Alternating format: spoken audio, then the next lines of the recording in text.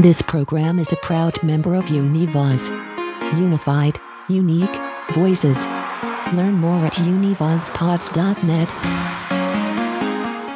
Hello, my name's Patrick, and I'm a Scream Queen. I'm a Scream Queen, and so are you!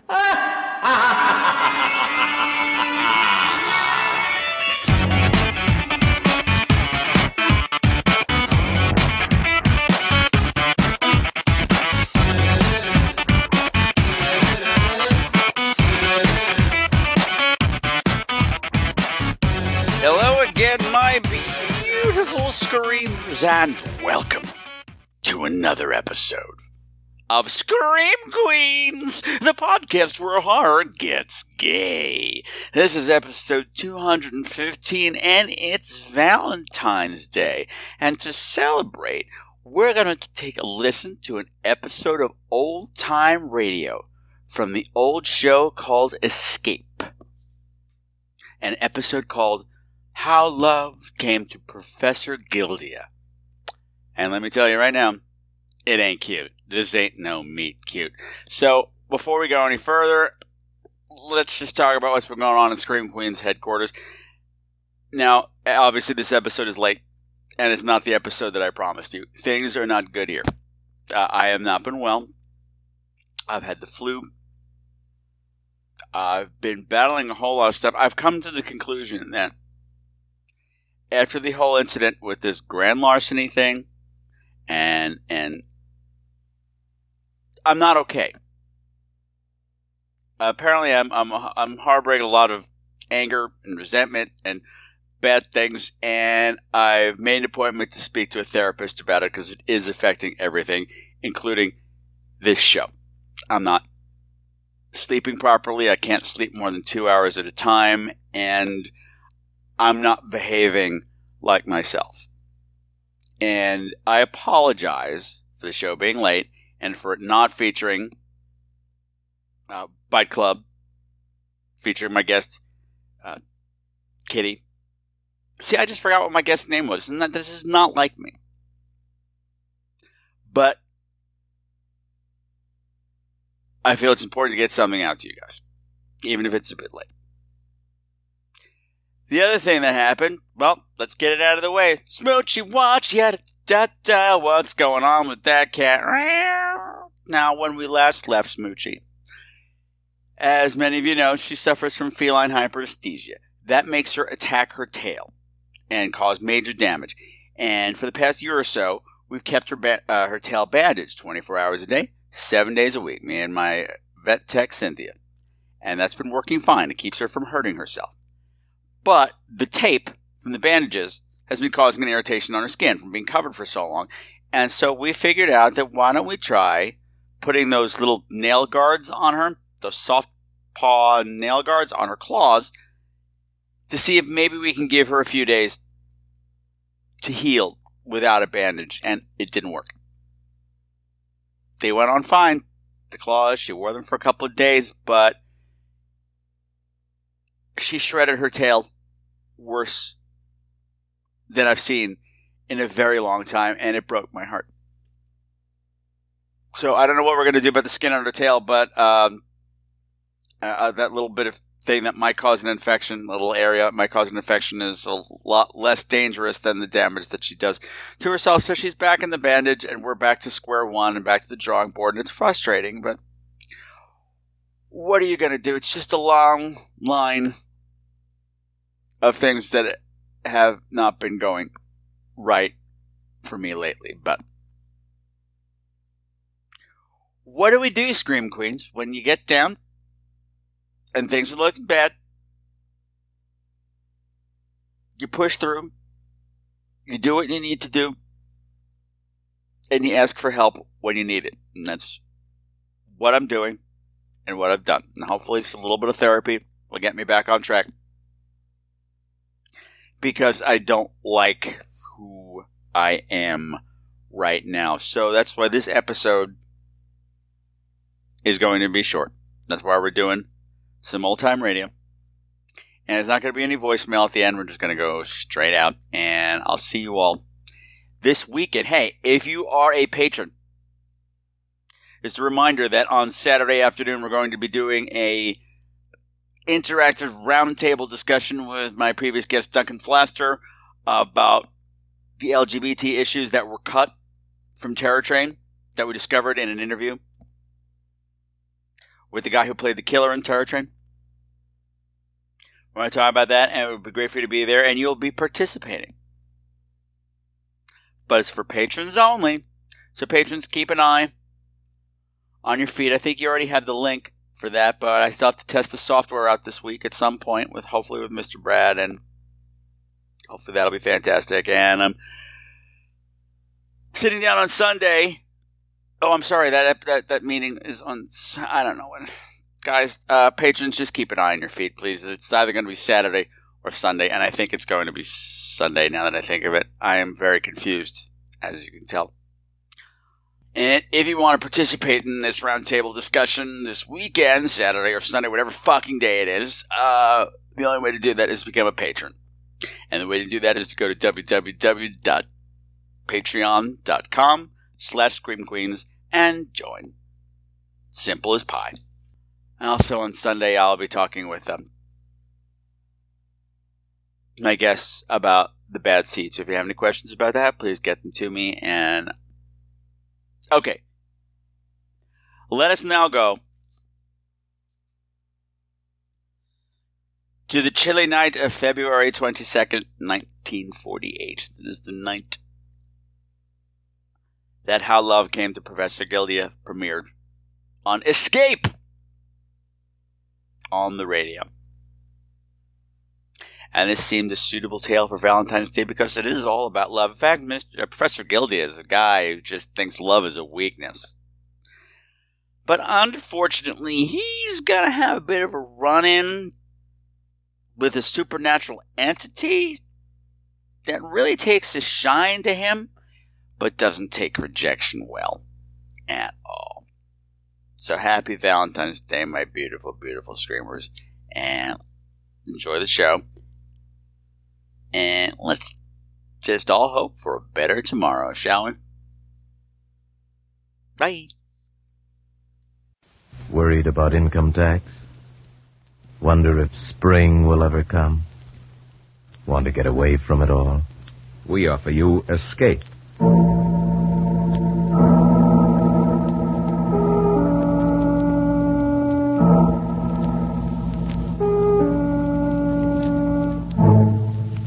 You were alone in your book-lined study, listening to the idiot gibberings of a parrot, and beside you, caressing you, is an invisible thing, a loathsome thing, from which you must escape.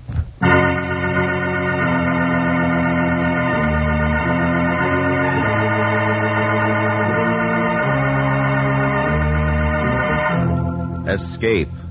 Produced by William N. Robeson and carefully contrived to free you from the four walls of today for a half hour of high adventure.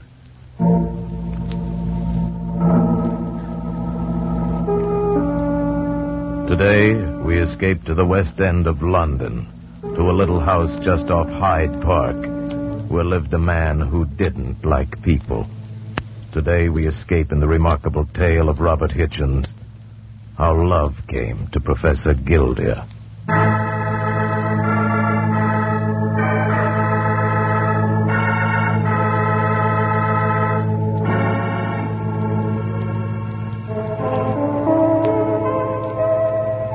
It has been said that no night ever passes over London town that sees not some strange and curious event, some occurrence too incredible to bear repeating in the light of day. How horribly true are those words.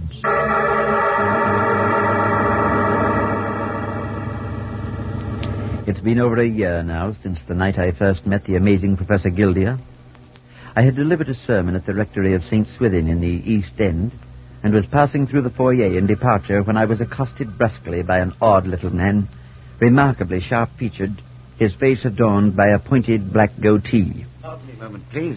I believe you're Father Murchison? Yes, that's right, but I don't think I've had the pleasure of... Perhaps you've heard of me. My name's Guildea, Professor Guildea. Guildea, why, yes, you're the famous psychologist. Yes, psychologist, biologist, anthropologist, philosopher, and that takes care of that.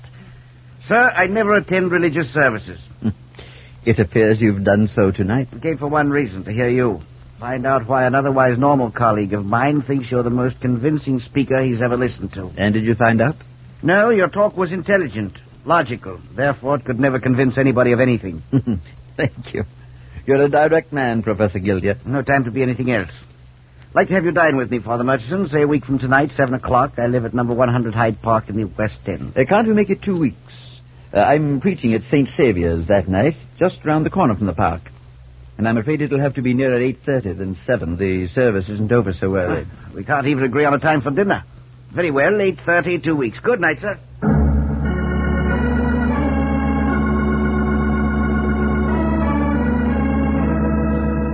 Perhaps if I had known then what I haven't, no matter. I kept the appointment, of course. After an excellent dinner, we climbed the stairs to Guildea's study.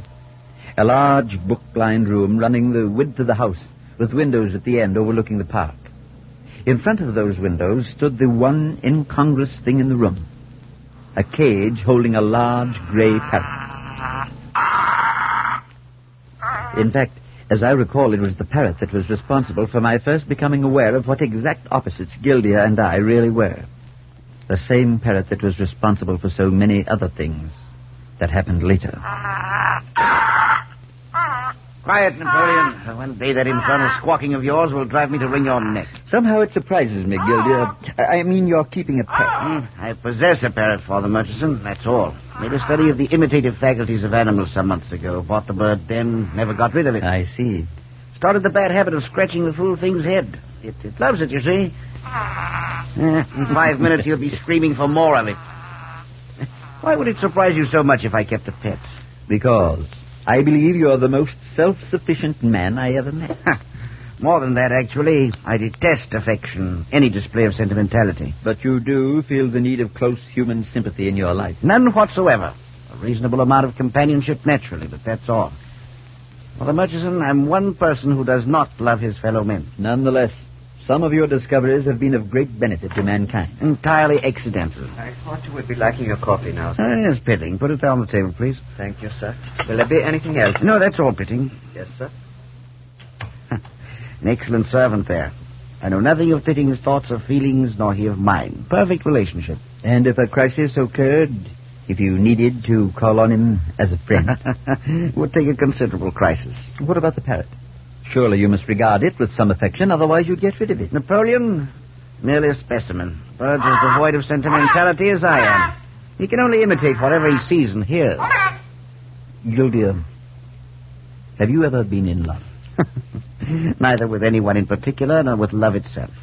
Being in love, as you put it, or having someone in love with me, would be the most monstrous and horrible situation I could possibly imagine. All of a sudden, I feel a very great sense of pity. For whom? For you. Yet, as different as we were, my life dedicated to all humanity, and Guildea's life stripped of its own humanity, I called again at the house at Hyde Park many times, and we became friends. We talked away many evening hours in the months that followed, sitting by the book-covered table in the long study, the gray parrot chattering away in the background, with the lamplight barely reaching the farther corners.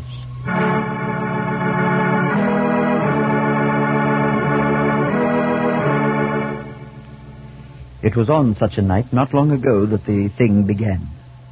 Guildea had seemed uncommonly nervous since dinner, and had spent much of the time pacing in front of the windows that faced the park. Found it, Murchison, I can't seem to relax tonight. I ever feel a completely unaccountable presentiment? A sense that something remarkable was about to happen? Oh, yes. Usually it never did. Turned out to be the effect of too much coffee. Oh, it's not that. Coffee doesn't bother me. Nothing does. Well, then suppose you stop pacing the floor and sit down. You're wearing me out. Noticed how well Napoleon's learned to imitate your voice? Yes, I have, and it's almost insulting at times. The worst thing is feeling such a strong compulsion to do something which I know to be ridiculous.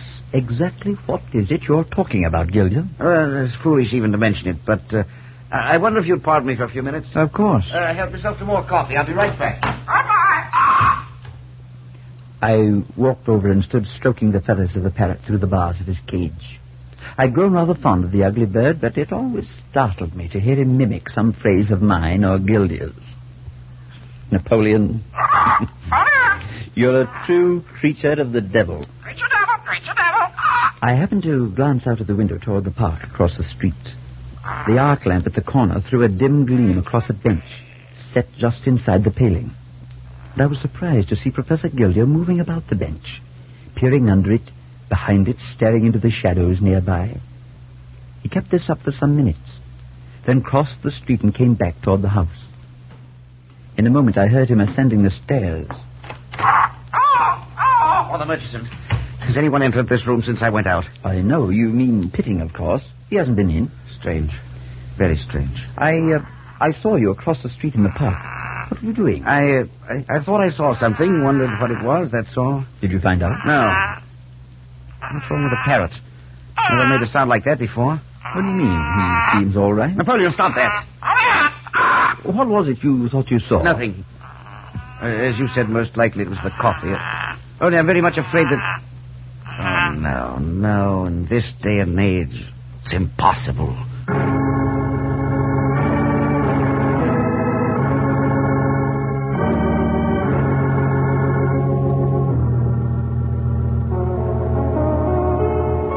It was nearly a week later that I received a phone call in my quarters at the rectory. Father Murchison here. This is Pitting, sir. Professor Guildea's man. Oh, yes, Pitting. How are you? Very well, thank you, sir. The master would greatly appreciate your calling at the house this evening, if it's convenient, sir. Oh, anything wrong? I could not say, sir. But why didn't he phone himself? He isn't ill. I think not. He suggested 8 o'clock, sir. May I tell him you've come? Yes. Yes, by all means. Tell him I'll be there at 8.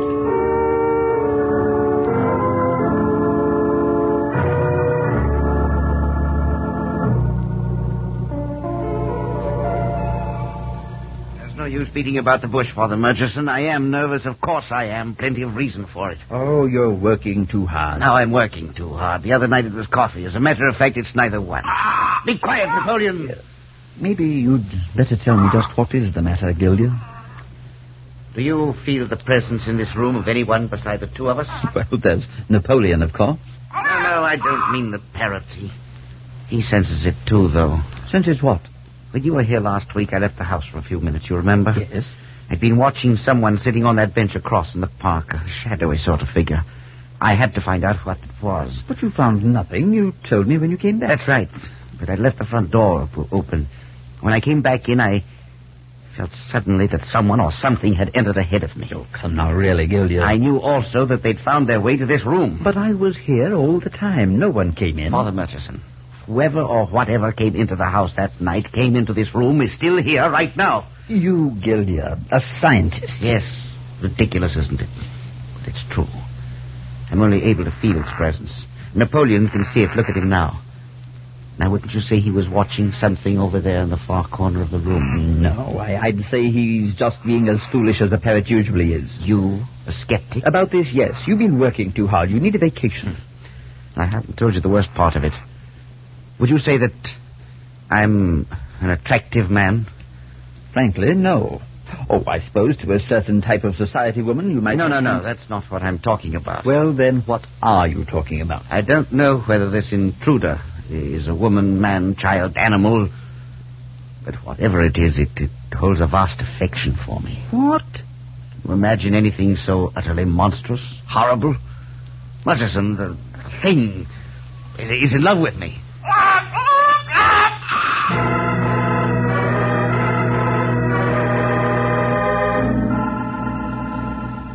I could not, would not accept Guildea's belief. And yet the alternative was even more frightful.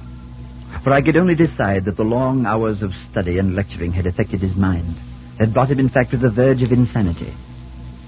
I persuaded him finally to get away for a while, leave the house, forget his professional problems, take a short trip. I accompanied him to Victoria Station, saw him off on the boat train, and then, caught up in my duties, I had little time to consider the strange affair for nearly 10 days.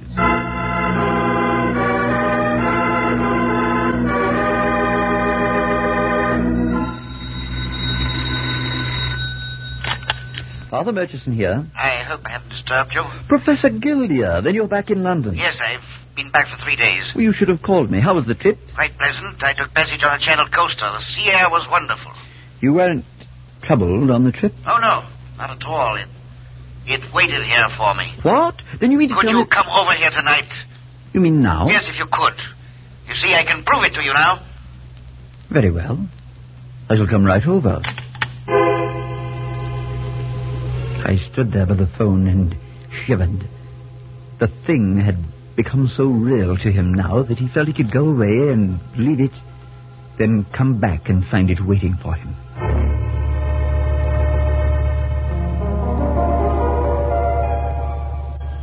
That's why I didn't call you when I first came back. I wanted to be sure.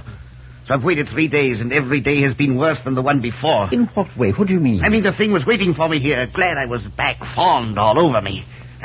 It was more insistently obnoxious all the time. Guildea, do you mean you've seen the thing? Heard it? No, I haven't seen it, haven't heard it, but I know it's here. I can feel it, sense it. Try to put it in words, and it becomes absurd.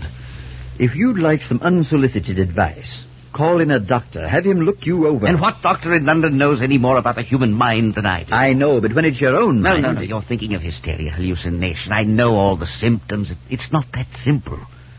Anyway, I told you I could prove it to you. You'll notice I've thrown a cover over Napoleon's cage. Yes, I've been wondering about it. Part of my proof. He's been here, you know, all the time I was gone, here in this room. Yes, but I want you to get behind those curtains with me. Then I'll reach out and pull the cloth off his cage. I don't want him to see us. I don't know what you're hoping to prove, but, all right, come on. Ready? I'll uncover him.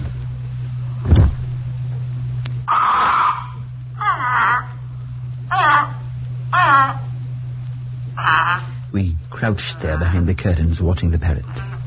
He protested a while at being so rudely disturbed by some unseen agency. Climbed about the cage with claws and beak, pecked at crumbs, appeared entirely normal.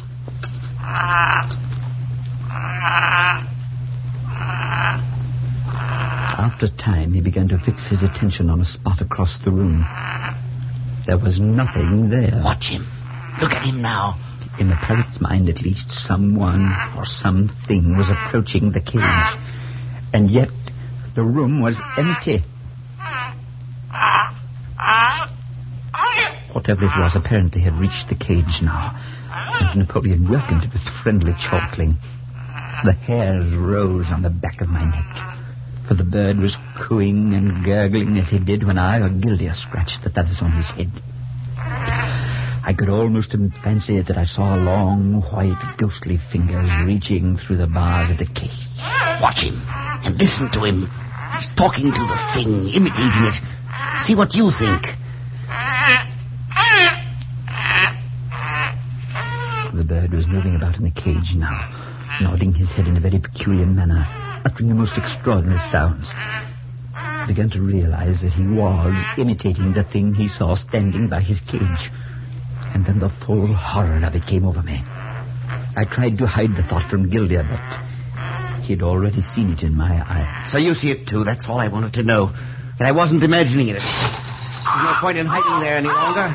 That was my proof. But perhaps someone was here while you were gone. I've questioned Pitting and the cook. No one has been here. It can't be. Such a thing just can't. Father Murchison, it is. Well, where? Where is it now? Can you tell me where it is? Not exactly. Somewhere in the room, not too far away. I can feel that. Napoleon, of course, can see it. There is some rational explanation, Guildea. There has to be. You're whistling in the dark, Father. You recognize the same thing I did. I know what you mean, of course. I can't stand much more of it. There were only something I could fight, strike out at. I'm not a coward, but I can't see it, hear it. I can only feel it trying to touch me somehow, trying to get close to me, drooling with desire and affection, fondness for me, and I can't keep it away. It gets closer all the time. Guildea, you've got to get hold of yourself. Get hold of myself! You saw the way that parrot imitated the thing, those mannerisms, that gibberish. You know what it means as well as I do. I saw it, but it can't possibly... Can't you feel how hideous it is for me? I can't stop it. The thing makes love to me, caresses me, and whatever it is, it has no mind. You saw that. That thing is a slobbering idiot.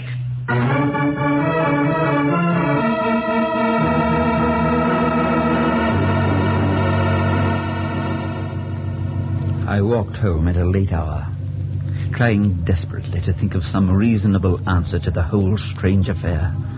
I could not accept Guildea's explanation of the actions of the parrot, though the bird had produced an extraordinary illusion of an invisible presence in that room. In a day gone by, perhaps I might have been called in to deal with an evil spirit.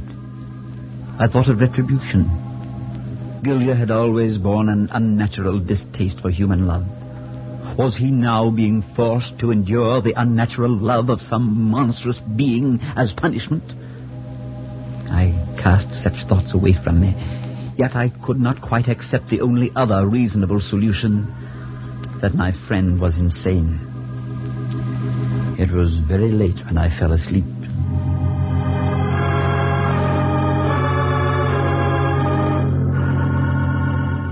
The following evening, I preached at Warwick Chapel and returned to my quarters about 9. I found that Pitting had called a short time before and left a rather puzzling message. Implore that you come to Hyde Park at once. Otherwise, I cannot answer for the consequences.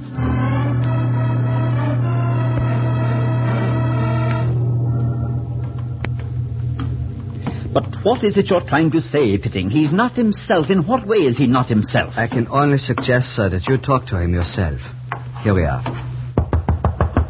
Yes, come in. I'll leave you now, sir. Oh, Murchison, come in. Guildea, what in the name of heaven is wrong? Pitting said you'd been upset, but he didn't say anything. Inhuman machine. What happened? What did he do? Nothing. That's just it. Nothing. But I don't see then what you... Oh, you warned me about it once. You said I'd meet a crisis, need him as a friend, and he wouldn't be there. Well, it happened. Look here. I'm going to call a doctor. I've never seen you in a state like this before. No. I don't need a doctor. I'm all right now. For a little while, anyway.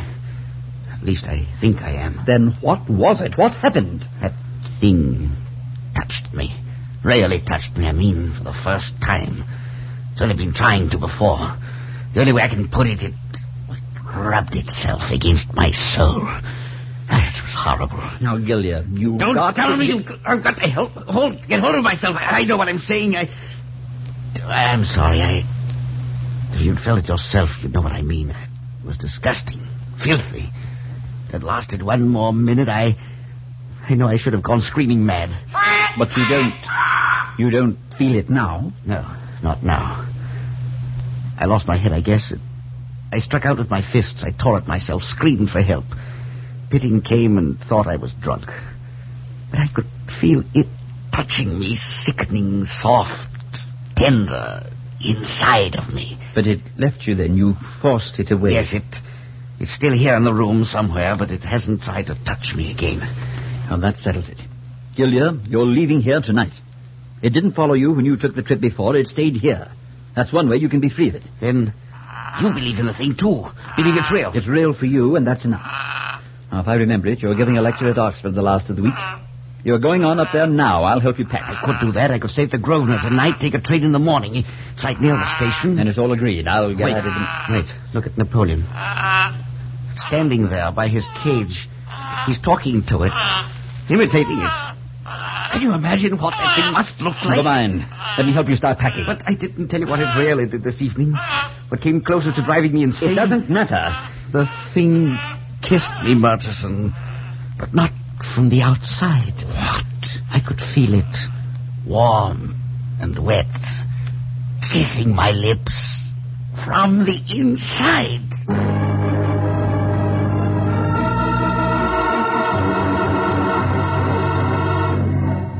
Guildea stayed at the hotel that night and caught the train out to Oxford the next morning. 4 days later, I received a wire from him. I'm still feeling a bit shaky, but everything else is all right. No sign of any visitor. Why don't you try to come up for the lecture Friday night? And please get rid of Napoleon for me. Signed, Guildea. On sudden impulse, I decided to accept his invitation.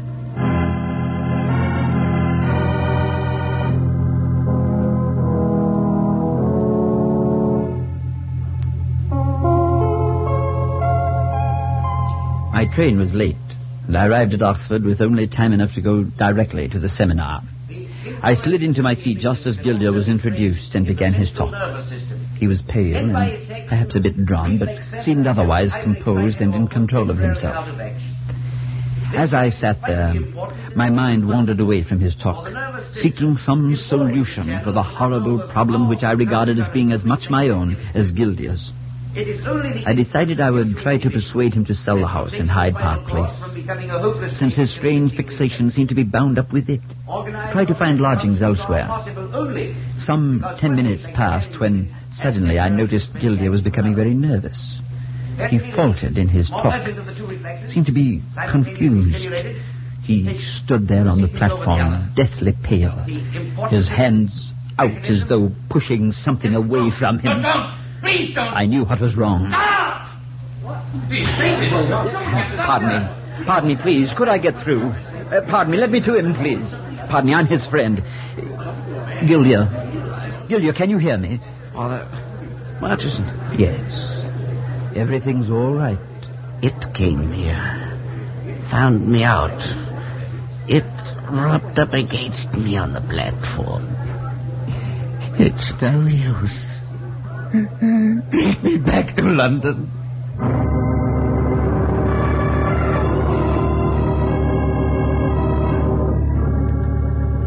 We arrived back in London late the next afternoon.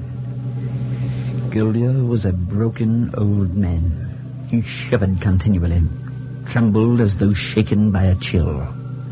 He claimed to sense the awful presence of that thing always nearby us, accompanying us, and he was constantly terror-stricken lest it might try to touch him again. I stayed with him in the house in Hyde Park, and as night drew on, we sat in the long, book-filled study on the second floor. Pitting brought coffee to us and then withdrew.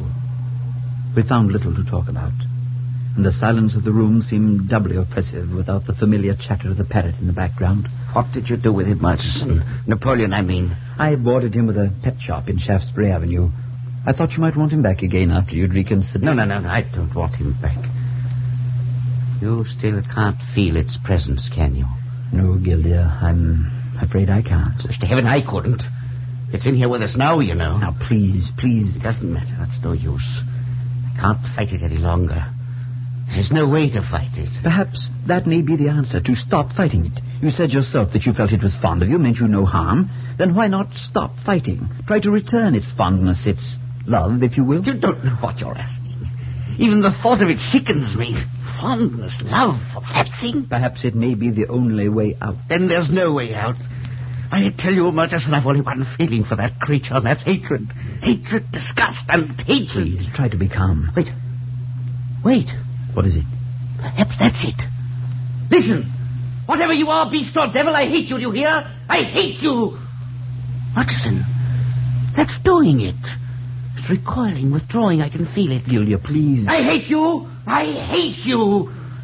Murchison, it wants to leave. It's beginning to hate me, too, but it wants to leave now. Open the door. Go downstairs and open the front door. Open the front door and let it out. All right, Guildea, if you'll feel better about it. It wants me to go along, but I know how to fight it now. Go, Murchison, hurry. I hate you. I ran down the stairs and threw open the front door. I stood there, breathing in the night air. It was clear and cold, and the stars hung overhead. I looked across to the park, saw the glow from the street lamp falling on the empty bench directly opposite. And at that moment came a sound that froze my blood with horror. I stood there, paralyzed, unable to move. Seconds passed, perhaps minutes, I don't know. I don't know how long I stood there. I glanced across at the empty bench, and for one moment thought I saw a shadow sitting on it. A vague shadow as Guildea saw it one night weeks before. And then the bench was empty, and I heard Pitting running down the stairs. Father Murchison, come quickly. Professor Guildea, it was his heart, I think. Yes, I believe it was his heart. But Father Murchison, he's lying up there now, sir. He's dead. Dead? Dead, Pitting? I hope so. I sincerely hope so.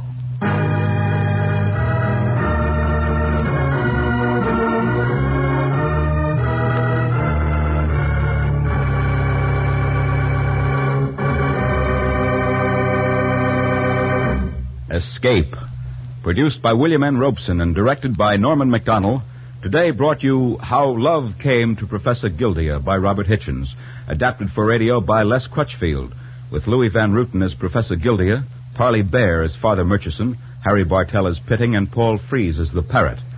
Music was conceived by Cy Fewer with Richard Orant at the console. Next week,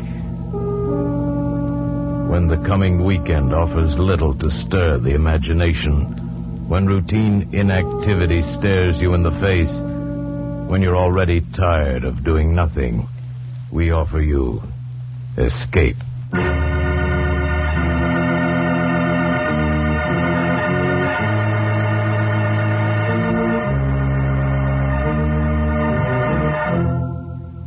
Next week, we bring you another exciting story of high adventure.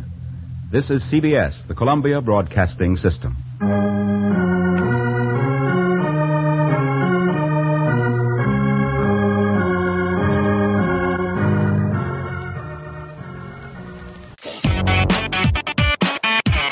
Bye. I go hunting for witches. Heads are going to roll. Some of the music for tonight's program has been provided by Mavio's Music Service. Check them out at music.mavio.com, bitches!